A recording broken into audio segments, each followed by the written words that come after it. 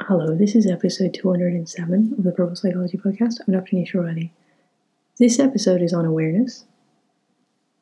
I've only seen 3 people in reality since February, on 4 separate occasions. I hit a wall yesterday and needed to see one, with social distancing and no hugs. I think it's really good to be aware of your thresholds and what you need, and when you've hit a point when you need a change. I think it's also really good to be aware of what we're missing right now. I went into Bewley's yesterday. For those not in Ireland, it's an institution of a cafe. I've done a huge amount of writing in there. Most of our great literature has been written in there, and it's this huge expansive space with all these other smaller rooms off it, with real open fires.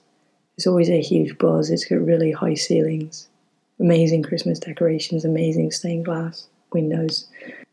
And normally at Christmas it's just buzzing and the fire's lighting and people are tucking into hot chocolate. And it's like it's the go-to place to reconnect with people, maybe people who've come back to Dublin for Christmas and you haven't seen them because they've been away and so on. So it's got that real hive of meeting and meeting people and that whole energy. And yesterday I walked in and it was like totally cordoned off to this tiny little section in the front with one counter to get takeaway, a fire lighting in the corner, Christmas music playing. And I just wanted to stand there and cry because I was just overwhelmed by the feelings of all the people that I won't be seeing this Christmas, and that, you won't be sitting down and doing these simple things like having a coffee together and a catch up. And I think it's really good to stand in those moments and know what's different and what we're missing. And at the same time, I keep hearing there's a sort of a theme at the moment on social media and on a lot of YouTube channels of how awful year 2020 has been. And yet this is my third last podcast before I reach 100 podcasts recorded during lockdown. I've written a huge amount. I've experienced so much. There's been so much material available to me in lockdown. Theatre, dance, climate change, sessions with really influential speakers and workshops. There's been so much to experience.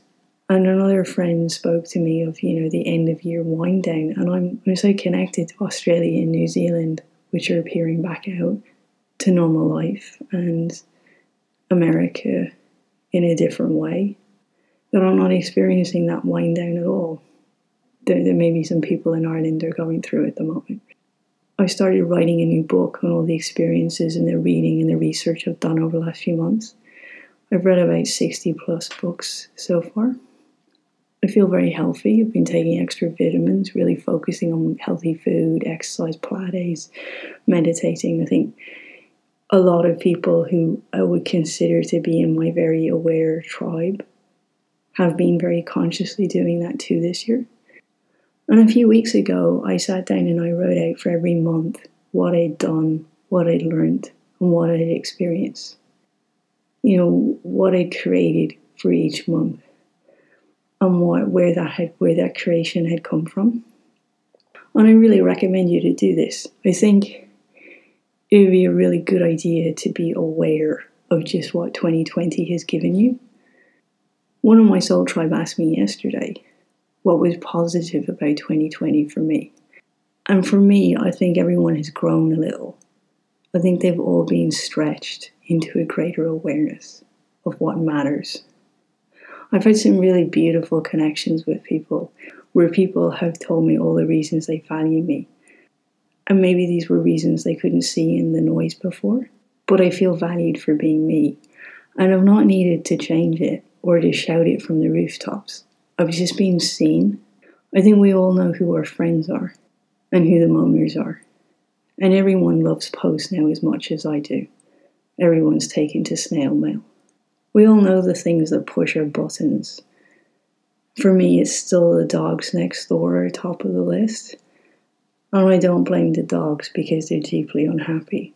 And I think that's what pushes my buttons. I've struggled with the people with lack of awareness out.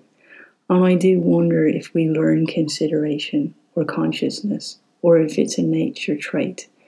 Do you learn to look behind you and know others are waiting, or to keep a distance, or to wait the extra minute for somebody older to walk past, or to hold the door?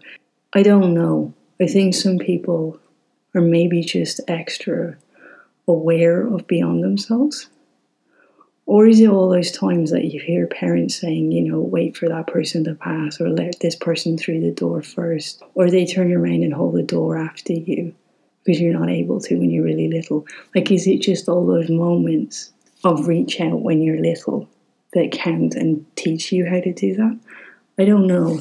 But I think that there's one thing that we can all get from 2020 is this concept of awareness, both within ourselves and within the growth and within the simplicity and within the strip back and the things that matter and the things that we miss, but also the awareness beyond ourselves.